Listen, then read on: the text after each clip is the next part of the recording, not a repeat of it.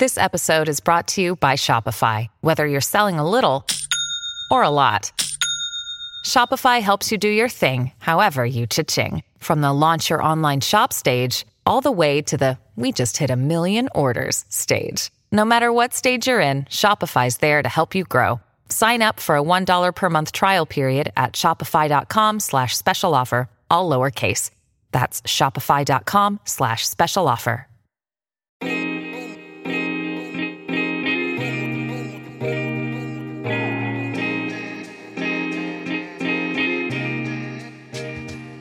Hello and welcome to Jesuitical, a podcast from American Media for saints and sinners. You can join us each week for honest conversations about the Catholic Church in our world today, often over drinks. I'm Ashley McKinless, and I'm joined by Zach Davis. It is great to be with you, Ashley. We are entering the final week of the Synod. Are you homesick yet? I'll say I'm tired. Yeah. And ready. It's only Monday. I know. It feels later than that. I'm missing my park. I could really go for a run in Prospect Park right now. Yeah. There's a couple parks in Rome, but we haven't had a chance to get to them. We did attend our first European soccer match over the weekend. Yes, that was super fun. We went to the Roma versus Monza game. Yes, AS Roma. And they won, so it was awesome. Yeah, diehard Roma fan from now on. So yeah, we got our scarves, so it's official. Yeah, sorry for cheating on you, Liverpool. You're still our first love. That's right.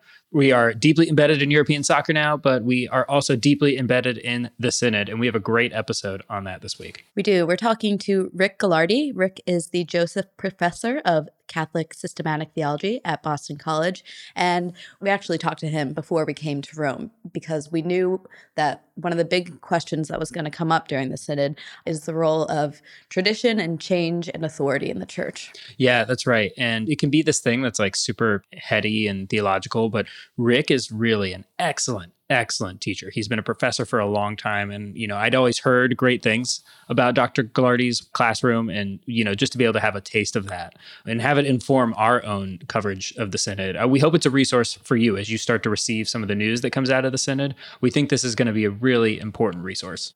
So stick around for that. But first, we have a few words about our sponsor this week. So as you know, we're here in Rome covering the Synod on Synodality, which is going to have huge implications for the church around the world. And so there's no better time to tell you about an upcoming conference at the University of San Diego that's going to explore what it means to be a Catholic college or university today.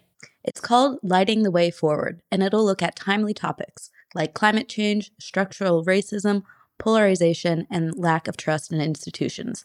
They're asking really honest questions that affect us all, just like they're doing here at the Synod. The conference is taking place from January 11th to 13th, 2024. And this speaker lineup is pretty dynamite. We've got Cardinal Robert McElroy, who's a frequent writer in America and also a friend of the podcast.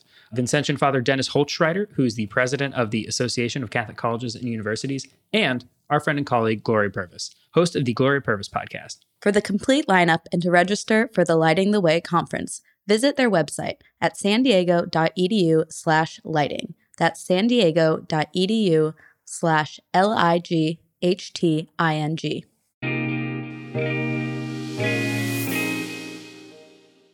Are you an animal lover, musician, mother, daughter? If you are, or someone you love is, Saints for Sinners has a unique medallion just for you.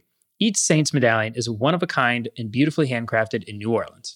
Saints for Sinners medallions make great gifts for any occasion, speak to everyone's experiences and passions, and offer you and your loved ones a wearable reminder of your saint's guidance, perspective, and comfort. And most of all, the hope your saint should bring to your life. Each medallion is imported from Italy and hand-painted in New Orleans, and you can buy them at saintsforsinners.com.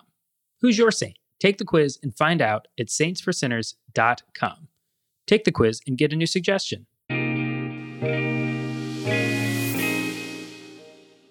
And now we have Signs of the Times, the part of our show where we sift through the Catholic news of the week so you don't have to. What's our first story, Zach? So we are really coming into the home stretch for the Synod on Synodality. We are entering our final week. We've been here for the month of October, and we are in the last module, although we've heard that it's the end, but it's also going to be the beginning. Right. And they started this week, like they have all the other modules, with Mass at St. Peter's Basilica. We didn't go to the Mass, but we were informed that some St. Louis Jesuit tunes were played. Yeah, so this is big. I wonder how often those have been played at St. Peter's Basilica, but the Synod participants got to sing a new song, and one of my favorites, One Bread, One Body. Oh my gosh. Very exciting. And then after Mass, they made the short walk over to the Synod Hall to hear a number of talks during what they call the General Congregation. And these are parts of the Synod that we actually can watch. Yeah, so this is one of the only things that's been public through the Synod. So these are like these series of talks that happen at the beginning of the modules. And after that, they broke into small groups to kind of discuss that. And the small group discussions, like the rest of the Synod, has been closed off to the public. Yeah, but we wanted to circle back on one of those talks. It was delivered by an Australian theologian because it really connects to what we talked to Rick Glardy about in our interview about tradition. Yeah, so the talk was delivered by Father Ormond Rush, and he began kind of abruptly, I thought. He says, and I quote, "Having listened to you over these past 3 weeks, I've had the impression that some of you are struggling with the notion of tradition in light of your love of truth." I couldn't help but wonder if the participants thought they were struggling with that, but he certainly seemed to think so. Yeah, and Father Rush basically outlined 2 approaches to tradition, and he relied really heavily on the work of Joseph Ratzinger, later Pope Benedict XVI, who attended the Second Vatican Council as a theological expert and witnessed the discussions they had there about the nature of change and tradition in the church. Yeah, and since these talks were live streamed, as we said, we wanted to bring you Father Rush's own words when he's talking about these 2 approaches to tradition. What Joseph Ratzinger saw during Vatican II as the source of tension here were basically 2 approaches to tradition.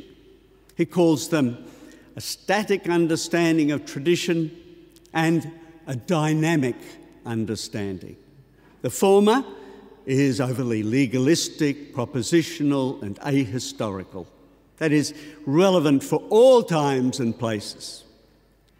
The latter is personalist, sacramental, and rooted in history, and therefore to be interpreted with an historical consciousness. The former tends to focus on the past, the latter on seeing the past being realised in the present, and yet open to a future yet to be revealed. The Council used the phrase living tradition to describe the latter. So later today at the press conference that we were at, Cardinal Schönborn was talking, and he mentioned that in response to one of the questions about Catholic teaching and tradition, that we would need a whole, lecture on fundamental theology, because that's just a classical Catholic teaching that gets tossed around a lot. We don't always go deeply into understanding, but not on this podcast. Yes. So if this is all sounding a little heavy on the theology and complicated, fear not, we're going to break it all open with Dr. Rick Glardy.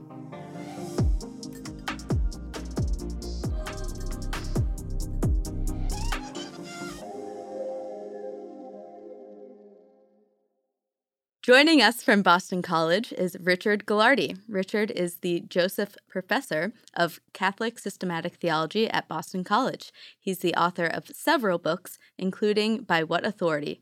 Foundations for Understanding Authority in the Church. Welcome to Jesuitical, Rick. Happy to be here. Yeah, thanks so much for joining the podcast. This is a topic that is both like really personal, but also a chance to kind of like nerd out in a theological way. So I think our listeners are going to love this. Good. For sure.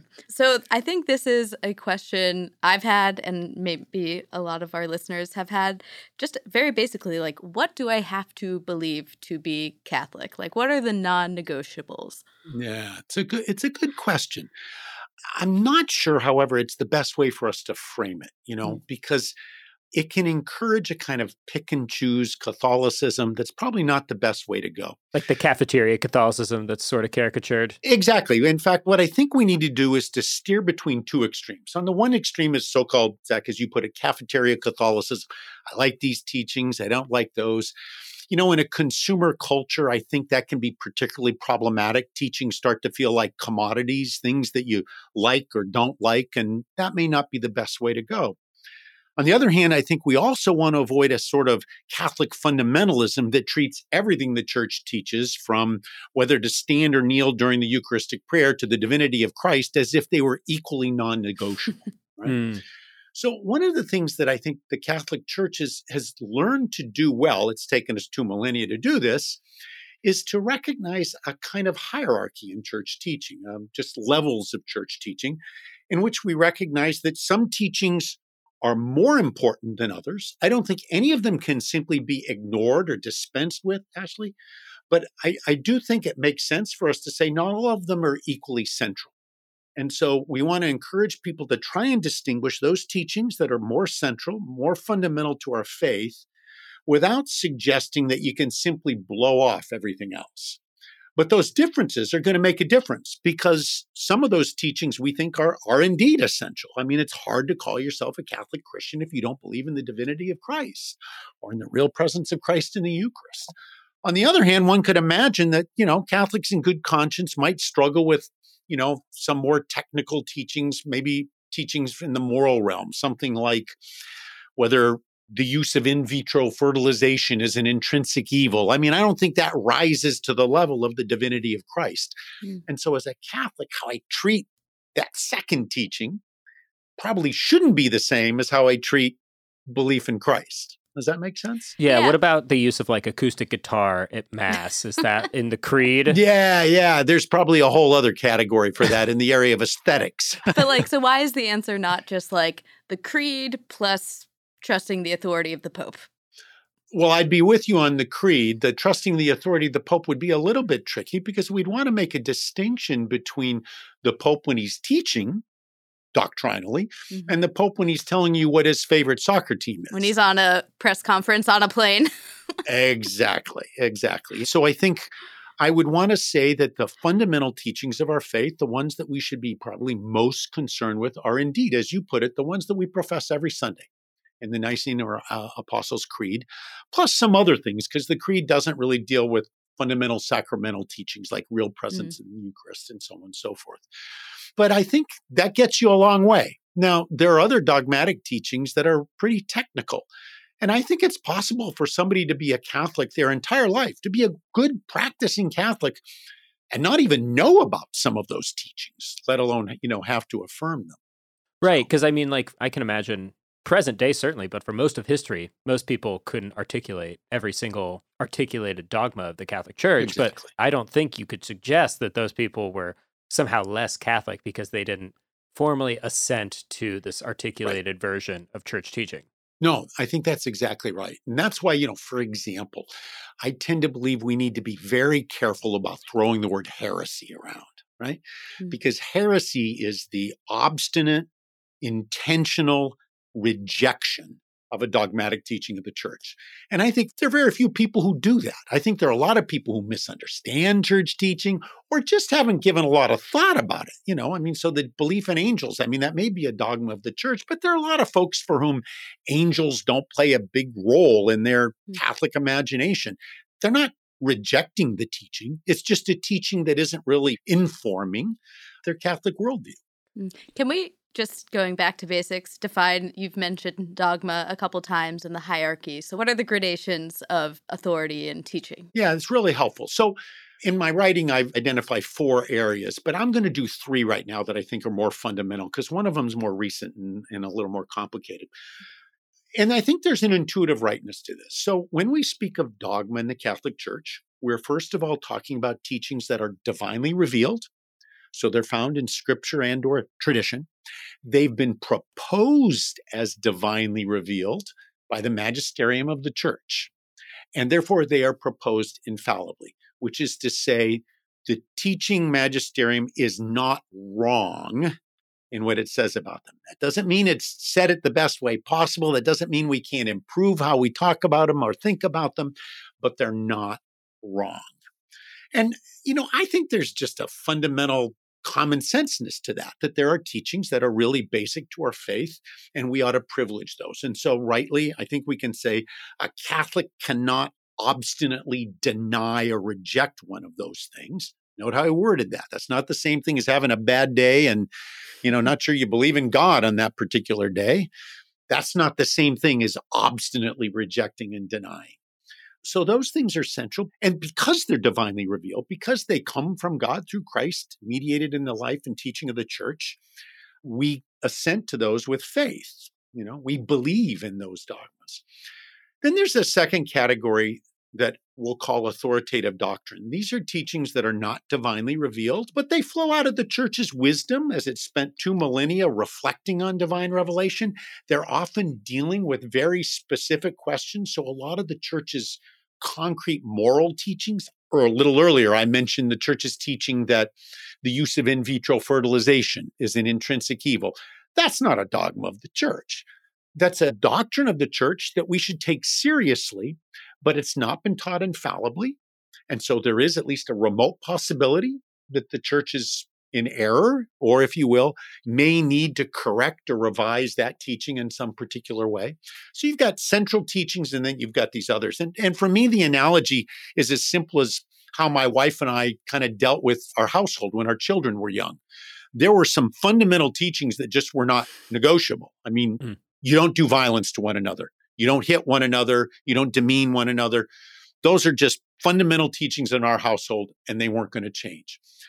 But my wife and I also engaged in other teachings based on our wisdom as parents about, when the kids had to be in at night or how much, time they could have on video games or things like that, where we were using our best judgment, but where we might readily admit that we were wrong or overcorrected or, were reactive in one way or another. So that seems to make some sense to me. So does that mean that dogma can't develop, but doctrine can? Is that like what sets them apart? It's a good question. I think both of them can develop. But if we speak of a dogma of the church, while it can develop, what I would say is it can never be reversed. Okay. So we can grow in our understanding about that dogmatic teaching. So, for example, the Council of Trent talks about real presence, and it uses the language of transubstantiation. Okay. We may find a better way to talk about real presence that doesn't rely on Aristotelian metaphysics. We'll never say Trent was wrong, but we can say, boy, that language is awful technical, and here's a better way of getting at that same reality. So in the case of a dogma, we're talking about its development, but not its reversal. In the case of authoritative doctrine, on the other hand, think slavery, or the church's teaching on religious liberty, or the church's teaching that women are intrinsically inferior to men on the order of nature. These are teachings that weren't dogmas, but they were taught as doctrines. And in fact, over time, the church has reversed itself on them. And I just want to pause here because for a lot of people, this is sort of a spiritual and psychological blow in how they've conceived of the church and the church's teaching, because a lot of people take a lot of solace in this idea that like, oh, church teaching doesn't change. It's this one, thing that stands against the whims of modernity. And I find a lot of solace in that. And maybe the same way you look at your parents, to go back to your analogy, right? Like they know everything. And to hear that, some things might be reversed on or improved upon, I think is like a real challenge for people. Is that something that you see? Yeah, I think people can be threatened by it. I want to encourage them to kind of change the way we think about that. So let's talk about the things that explicitly can be changed in or reversed. The analogy I have is, the authority that I grant my doctor. So if I go in and see my doctor and I tell him I'm having chest pains, and he says, well, such and such is the likely reason for this. You need to probably drop a few pounds. You need to change your exercise regimen. Okay, those things seem plausible, and I recognize my doctor's authority, and so I'm going to follow that. If he says that I'm clipping my toenails too close, on the other hand, I'm going to have reason to wonder about my doctor's authority. I'm going to question that, right? So I grant the authority of my doctor, even when I don't think he's infallible. So just because I don't think it's impossible that he's wrong, that doesn't mean he doesn't have any authority. And I think that's true of the magisterium of the church. Simply because there may be certain situations where they could be in error doesn't mean that overall we can't find it to be a reliable and really central guide for how we form our faith. All right. You mentioned 3 different gradations, and we've done dogma and doctrine. So what's number 3? Yeah. So first there's dogma. Second, I would just say authoritative doctrine. And the third category really isn't teaching so much. It's going to be church discipline. It's going to be, I mentioned the example about, whether you stand or kneel during the Eucharistic prayer, or how much philosophy a seminarian has to take before they can be ordained. Well, isn't clerical celibacy, isn't even that a discipline? Clerical celibacy would be an excellent example of that. Yeah, but there would be other things as well. Imagine, so Pope Francis, when he gave his wonderful encyclical Laudato Si on care for our common home, he offers some things in there that I think are of fundamental doctrinal significance. But he also weighs in on whether cap and trade mechanisms are the best mechanisms to deal with global climate change. Well, when he's weighing in on a policy question on that, I grant his right to do so. But I would say that doesn't rise to the level of church doctrine. And Catholics in good conscience can say, hey, I absolutely agree with the Pope when he's talking about our fundamental obligation to care for our common home. But I'm free to disagree with him on cap and change, because that's really a policy question. That's a concrete application of church teaching to a very complicated issue. And so that's that third category that I would call church discipline, church law, prudential judgments, those kinds of things. It's funny because this actually breaks a model that I had of church teaching in my head, which is that if it's found in an encyclical, it automatically rises to a certain level of authority, right? And the example you just gave, all of those are coming out of an encyclical, which is an authoritative teaching document. But just because it's in an encyclical doesn't mean that it's authoritative doctrine. Right. It's a good point. And one of the things we have to recognize is this is a modern dilemma. The very notion of a papal encyclical, particularly a long papal encyclical, that's a new development. Prior to the 19th century, the first papal encyclical was probably articulated in the 18th century with Pope Benedict XIV, but most encyclicals were really short, and they usually dealt with disciplinary matters. The use of an encyclical that developed a kind of a large theological argument, that only occurs beginning in the 19th century. And it really develops in the 20th and 21st century with somebody like, say, Pope John Paul II, who issued long, theologically and philosophically rich encyclicals. And that's been continued since then. That complicates things a lot. When encyclicals were really short and to the point and addressed a very specific question, and that was it was a lot easier to know what the authority was. But now that you have these long, rich encyclicals that are one part doctrine, one part theological reflection, and one part prudential judgment, trying to suss out the authority of an encyclical becomes a lot more complicated than it was before the 19th century. So in your book, you talk about authority as it takes two to tango with authority. And so far we've focused on the church part of it. What about from the follower's perspective? What does it mean to trust authority, to distrust authority as a Catholic?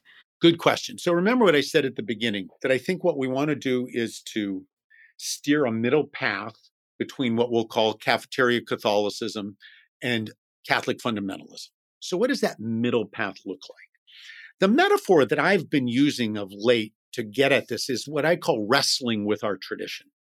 That I think as a Catholic, we're obligated to take the teaching seriously, to wrestle with it.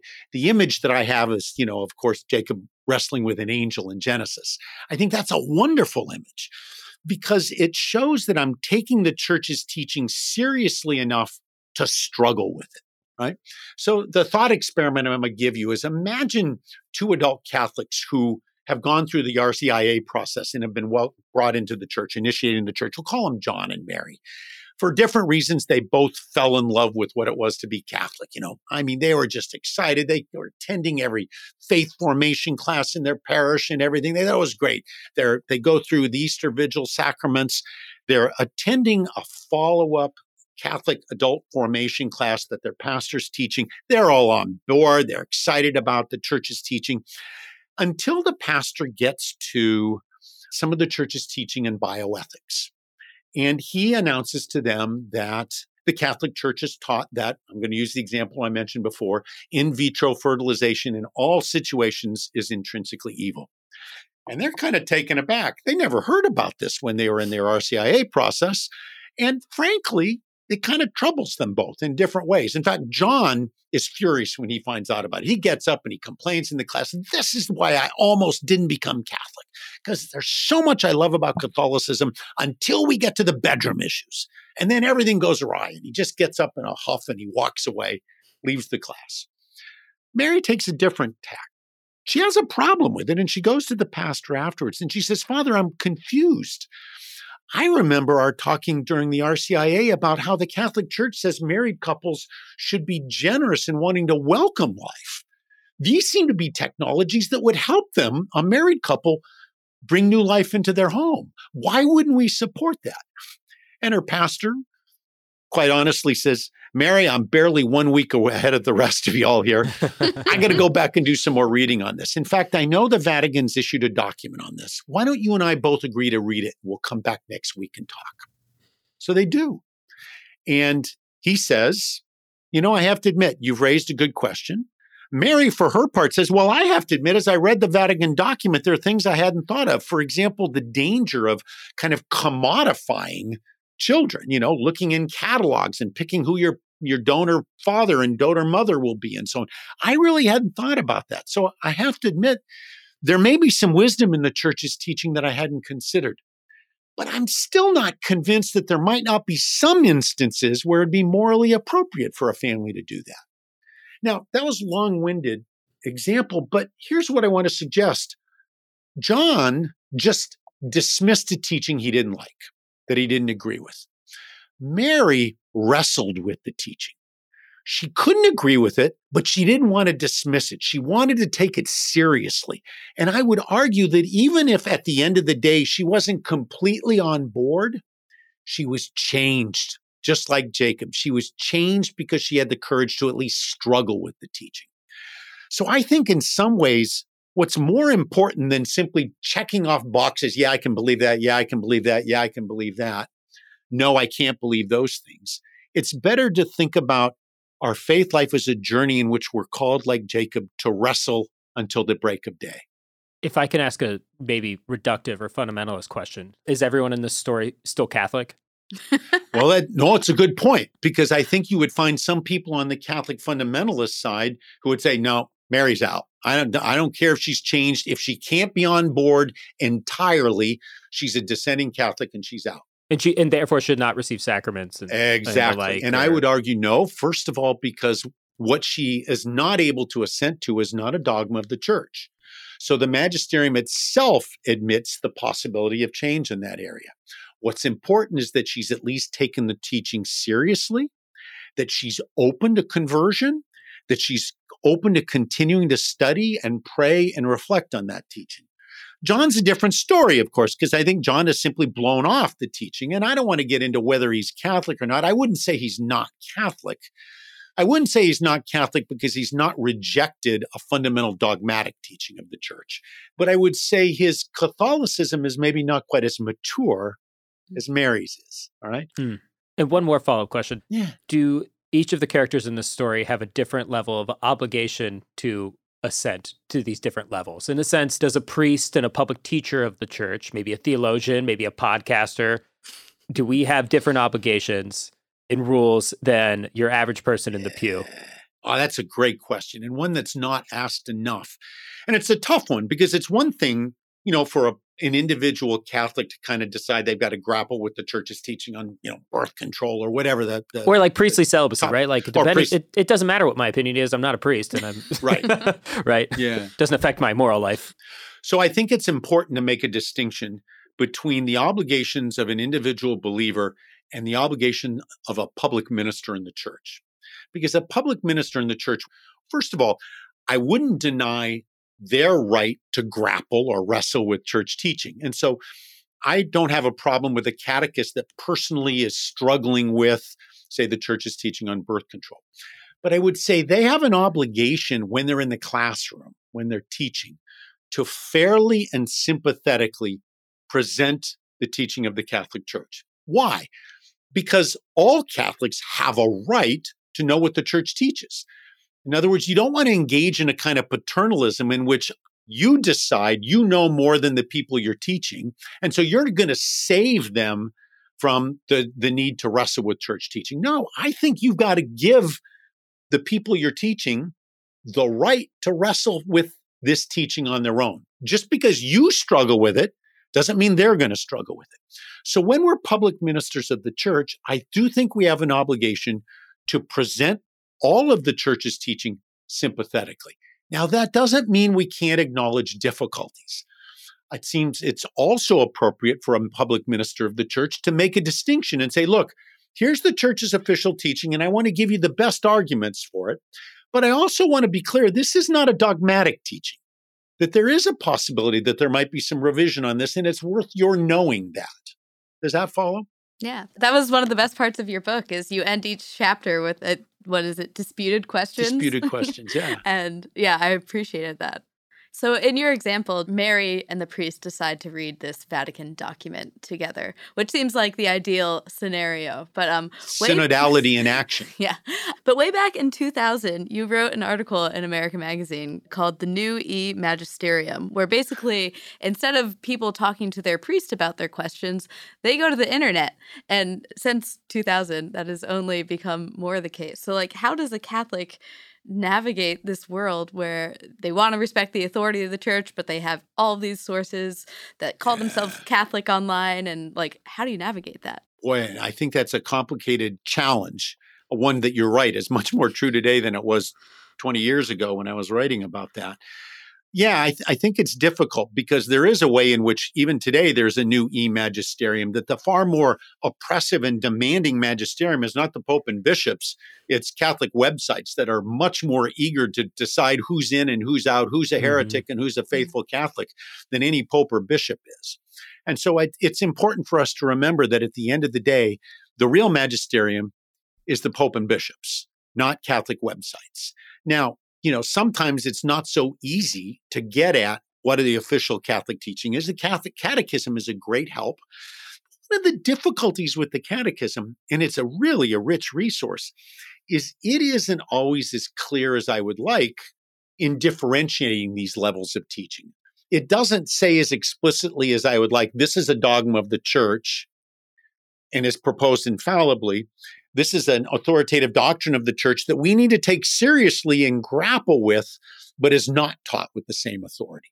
So I think the Catechism is itself a great resource. I just wished it did a better job of distinguishing levels of authority. Do you think that invites just like natural dissent, or is that someone's fear? No, I think that's exactly the case. That's right. I think people are afraid to do that because they think there's kind of a slippery slope thing going on. Yeah. Once we admit there's the possibility of change, aren't we inviting dissent? Which is why I have avoided the language for the most part of dissent and prefer wrestling. What I'm more interested in is, are you willing to be a faithful disciple of Jesus and struggle as many of the people that Jesus talked to had to struggle with Jesus's teaching? And I think that's the real challenge today. So, I would always say to somebody who, is asking a question, well, is that a dogma of the church? If I were to say, well, no, it isn't, I would then want to follow up and say, but I still think you need to take it seriously. And I think you need to, and this would be important, give the official teaching the benefit of the doubt, right? That we should trust in general the wisdom of the church. Now, if a red flag is raised, you can't ignore that. You can't make yourself, believe something that just seems problematic, but you can at least give her the benefit of the doubt. And like Mary did say, when she first heard that teaching, wow, I have a problem with it. But now she's got a choice. She can just ignore it, or she can say in humility, maybe I haven't understood it. So I want to do a little bit more reading, a little bit more reflection on it.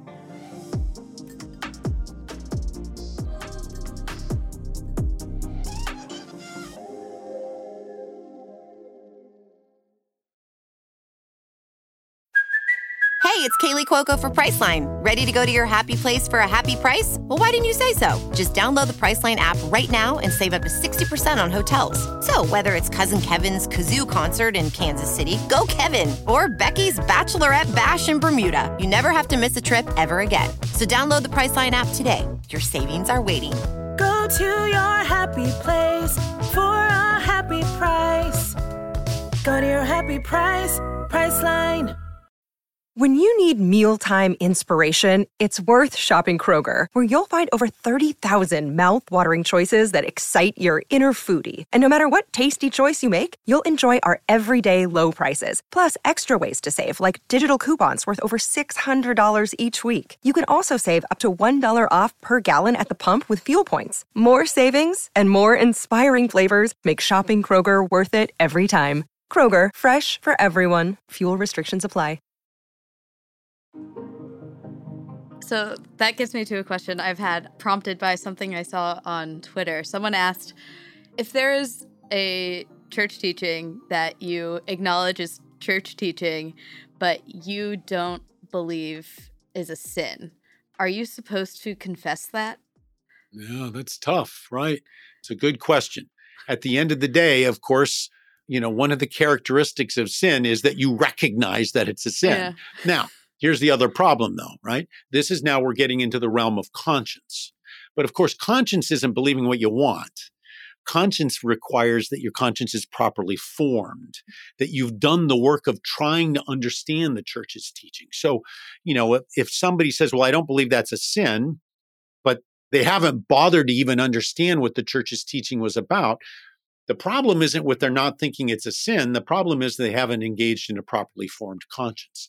But I would say if one has made a good faith effort to properly form their conscience, and they simply say, look, I would believe this, I would do this if I genuinely thought this was wrong. But I've tried to study it, I've prayed about it, I've struggled with it, I'm not convinced this is against God's will. That decision may actually take them out of the Catholic Church, but it's still something they have to follow. Thomas Aquinas said this. At the end of the day, you have to follow a well-formed conscience, even if it leads you out of the church. And that's part of the sanctity of conscience. But the key is it's got to be a well-formed conscience. Now, I feel like thus far, people listening are going to be imagining their own issues that they struggle with. So I kind of want to just maybe name a couple of what Sure. I think are the most common ones, or the ones that I hear, particularly around the church's teaching on women's ordination or LGBT persons. Have you seen your own students or people in your life grapple with these things? And how do you advise them on, trying to wrestle, as you say, if they have a hard time with it? Right. Well, knowing a little bit more about how authoritative these teachings are really helps, So one good guideline here is, one of the features of a dogma, of course, is that it's divinely revealed. Okay? It's revealed to us in scripture and tradition. If a teaching depends in its substance on changeable human knowledge, it's hard for me to understand how that could be proposed as a dogma. Let me give you an example. In the area of bioethics, when we're talking about the ethics of morning after pills or things like this, these are very complicated questions, right? But to some extent, the church's teaching depends on what we know about scientifically the beginnings of life. And that's changed. I mean, we know that, the idea that a woman provides 50% of the genetic content for a new life is a relatively modern development, right? The idea that women aren't merely incubators, but in fact contribute fundamentally the egg to reproduction, that's a modern development. So before, in the 13th century, an abortion after quickening was considered a more grave sin than an abortion before quickening. Well, why? Well, our biological understanding changed. So if there's a teaching we have today that depends on some changing knowledge, let's say in the way of science, it can be a binding teaching of the church, but it's hard to see how it could be a dogma of the church, right? Because it's dependent on changing understandings of science, right? So I think that's one helpful way for us to say there's an intuitive way in which we can look at certain church teachings. If they seem to be clear, eternal truths that come from the teaching of Christ and the magisterium, that's one thing. If they're teachings that clearly are dependent on what we would call contingent knowledge that's subject to change, well, this is probably not going to be something that can be taught dogmatically. Now, trying to figure out which teaching belongs in which category. I mean, that's a very difficult question. And I think that's a lot of the work of theologians, is for us to try and help the faithful recognize which teachings have been proposed dogmatically and which teachings haven't been. So, can we get into how those not dogmatic teachings or doctrines actually do change or develop over time? Maybe give an example of something that has changed in the church's history. Yeah, sure. Well, let's do the classic. I think the easiest example has to do with religious liberty. In the 19th century, if you go back to, say, Pope Pius IX's Syllabus of Errors, one of the things that he condemns is political liberalism, and he asserts this idea that the government in a country which is majority Catholic, the government has an obligation to give preferential treatment to Catholic teaching and has an obligation to suppress all other teaching. All right. So that was official Catholic teaching in the 19th century. If you're in Spain or Italy, where the majority of the population is Catholic, the government is obligated to give privilege to the Catholic faith and is allowed to suppress Protestantism. The Second Vatican Council challenges that, right? It says it's based on a false premise. The false premise is that error has no rights. So in the 19th century, the idea is, look, if you're a Protestant, you're in error. So you don't have any rights. And the government has an obligation to try and help you become Catholic by suppressing your error, right? Well, essentially what the Second Vatican Council recognizes is that's the wrong way to formulate it. It's not a question of whether error has rights or not. It's whether persons have rights. And so the Second Vatican Council says all of us have a fundamental right to seek the truth. And that means that even people who don't believe what the Catholic Church teaches have a right to seek the truth as they can. And so the Second Vatican Council articulated what we call a doctrine of religious freedom, that everybody, not just Catholics, has a right to pursue the truth as they see fit, and no government has the right to prevent them from doing so. That's a pretty dramatic change in Catholic teaching. But some people, I think, are inclined to do a bit of a spin job on something like that. And they'll say it's a better articulation of what the church has always taught, or, just a slight, maybe a development and continuity with what the church has taught. But there are cases when they're in contradiction and they go back, right? I think so. The other example I gave you is basic Catholic teaching that women are subordinate to men on the order of nature. On the order of nature, naturally, Ashley is subordinate to you. This teaching is taught all the way until the 20th century. I mean, it's not rejected until Pius XII. Now, you can talk about the, organic flowering of church teaching, but that doesn't strike me as very organic there. That strikes me as a teaching that we simply had to repudiate. Right? Someone said something to me once, a theologian at some lecture, that basically St. Augustine believed things when he was alive that today are no longer Catholic. And that kind of blew my mind a little bit. Yeah. That could be true still. Yeah, nothing that was divinely revealed, but beyond that, sure. Every thinker in every time could probably be accused of that at some point or another. You mentioned the Second Vatican Council and how it changed or developed this specific doctrine, but I think in the book you also talk about how the Second Vatican Council fundamentally changed how we understand authority. Yeah. Can you explain what that shift was?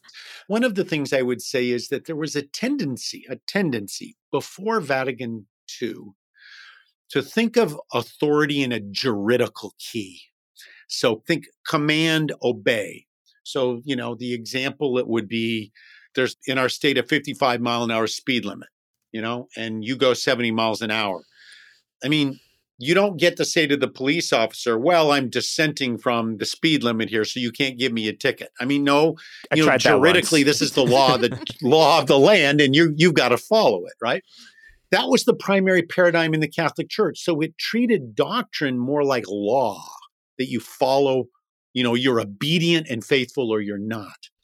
But Vatican II shifted from command, obey to proclaim, respond.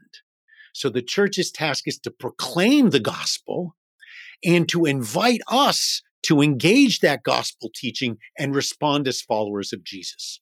Another way of looking at this, and in fact, this has been my shorthand. If I had to say, what was Vatican II about in one sentence, I would say this. It was inviting us to move from a child's model to an adult model. Children have to be given rules and said, this is why you do this. You don't run and play in the street, period. Why? Because I said so. All right. That's a child's model, and it's appropriate to use authority that way. An adult model proclaims, and this is what you have to do as a parent, you realize the rules as rules aren't going to work. You have to actually talk to your teenagers and adolescents and young adults and explain the reasonableness of that teaching. Vatican II starts to treat us as adults and says it's not enough to lay down rules. We have to proclaim the gospel and give good reasons for our faith and take seriously adults who are going to grapple with this faith and sometimes question and struggle with it. And I think that's what Pope Francis is embodying more than anyone. And that's why I'm so excited about his emphasis on synodality, because synodality is really about being an adult church. It's about dialogue. It's about listening to people, even when you feel strongly about something, having the courage to listen to people with whom you disagree. I think that's a great transition for us because we've been talking a lot about hierarchies of truths, but we're really doing this ahead of the synod because it seems like there's a lot on the table that's up for discussion that previously has not been up for discussion based on the documents that have come out so far. I mean, just kind of getting to some of these hot button issues, are people wrong to expect change to come out of something like this? So things like maybe ordaining women to the diaconate or including LGBT people in the Catholic Church more. Are people setting themselves up for failure to even think that this could change? Yeah, that's a really, really good question. And I do worry a little bit about that. I'm not going to get into the details of this, but, I have my own wish list of concrete things that I'd like to see some change and revision on.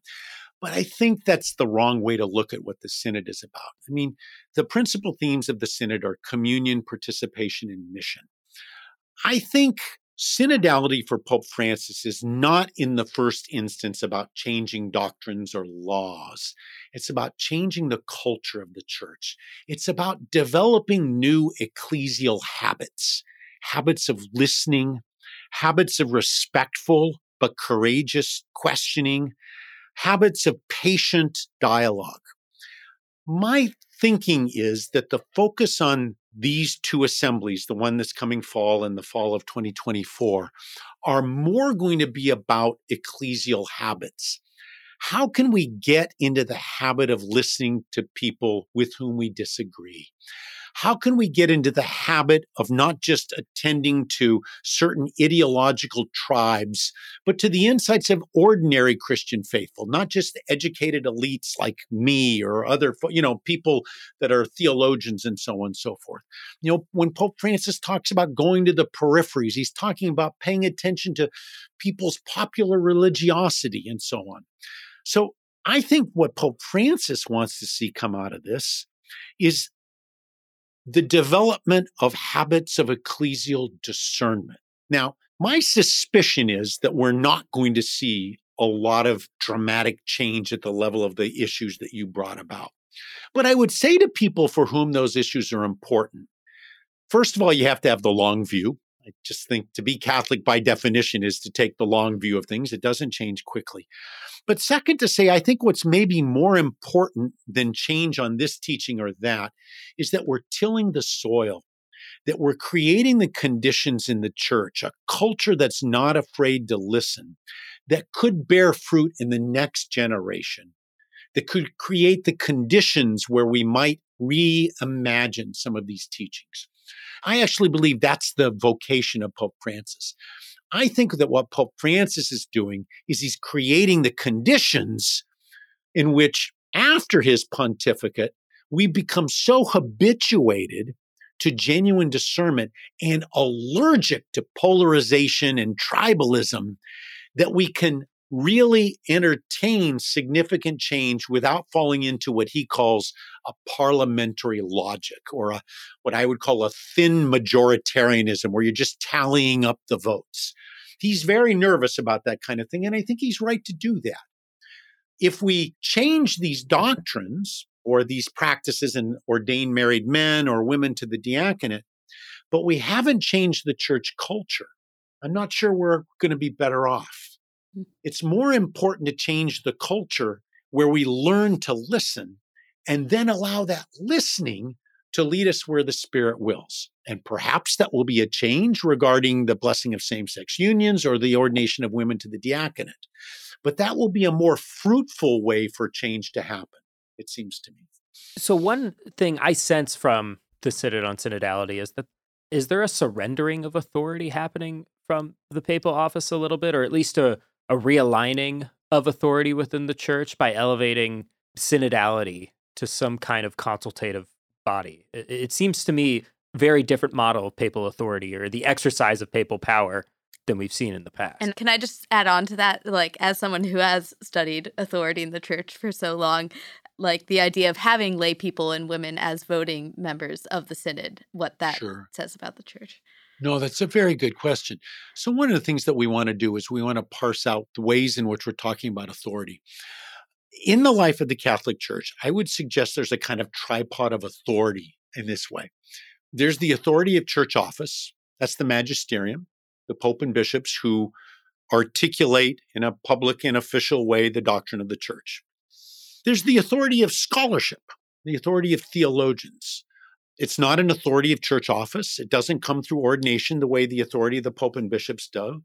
Their authority comes by virtue of their being bishops and having an apostolic office. The authority of scholarship is the authority of scholarship. I mean, it depends on our credentials and the solidity of our research. And then there's the authority that comes with Christian baptism. This is sometimes referred to as, the Latin term would be the sensus fidei, or the sense of the faithful. And that's the authority that comes with the experience of living the gospel in our daily lives. These authorities are distinct, but they each rely on the other. And so the church will flourish best when we do justice to all three of those, right? And so what we're seeing right now, I think, is not the surrender of authority where the Pope or the bishops are abdicating their authority, but rather a recognition that the church does its work, its discernment best when it attends to all three, when it takes seriously what biblical scholars tell us, or patristic theologians, or systematic theologians, or ethicists, when it takes seriously the discernment of the bishops and Pope, and when it listens to the witness of ordinary believers. And so synodality, I think, doesn't want to yield any of those, but it wants to bring those three in conversation with one another. And so the hope for something like this synodal assembly is that each authority will play its proper role. The Pope will preside. There's going to be bishops that are going to have voting rights. There's going to be lay faithful that are there. There are theologians who have been appointed as advisors. And so what one hopes for is that all three of these authorities learn to listen to each other. And what happened, I think, before the Second Vatican Council is we became too reliant on one of those three, right? The authority of Pope and bishops. So I'm not interested in, nor was the Second Vatican Council, nor was Pope Francis interested in rejecting the authority of Pope and bishops. What they want to do is to bring that authority into more productive conversation with these other two. And it's not a zero-sum game. The Pope and bishops will teach more effectively when it's clear they first listened to good scholarship and the wisdom of the faithful. The faithful will be more mature disciples when their faith is enriched and cultivated by a better understanding of official church teaching and the insights of theologians. Theologians will do their work better when they don't forget to attend properly to the formal teaching of the church, but they too learn to listen to the insights of ordinary faithful. We need all three of those authorities to flourish, to be the church Christ wants us to be. That's a great place to end. Very Trinitarian. Yeah. Yes. To work towards. But Rick, before we let you go for good, we do have one final question that we ask you and all our guests, and that's if you could canonize one person, living or dead, Catholic or not, authoritative or not, who would it be and why? All right. Well, what the heck? I'm going to be a little whimsical. Great. And a certified boomer. I'm going with Bruce Springsteen. Love it. Who's that? You know, a lapsed. Yeah, who's that? Yeah, exactly. That hurts. That hurts a lot. Bad joke. That hurts a lot. He's a lapsed Catholic who has never lost his Catholic sensibility. And if you have any doubt of that, go to Netflix and watch Springsteen on Broadway. That ends powerfully with his recollection of his Catholic faith. But I think there's so much in his music and his energy that is about the goodness of the common person, that's about trying to be authentic in our relationships with one another and to take the demands of justice and mercy seriously without being preachy, that I love. And I'm an unabashed fan of the boss. So St. Bruce Springsteen. There we go. One more time. He is Richard Gallardi. He is the author of By What Authority? Foundations for Understanding Authority in the Church. Rick, thank you so much for chatting with us today. It's been a delight.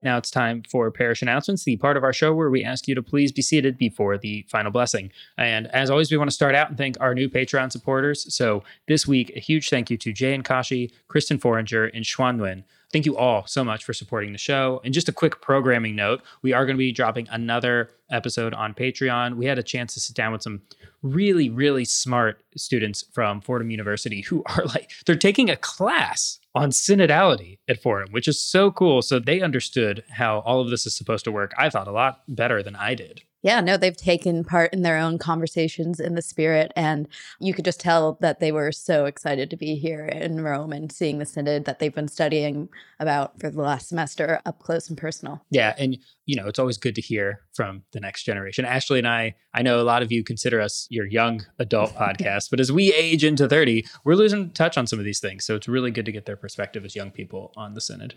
So if you want to hear their perspective and all of our bonus content from Rome and beyond, please support us at patreon.com/AmericaMedia.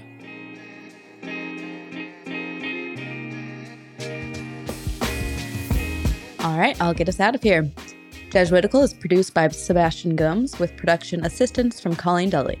Our sound engineer this month is Frank Tucson. Faith formation provided by Father Eric Sundrup.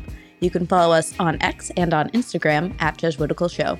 You can find us on Facebook at facebook.com/groups/Jesuitical.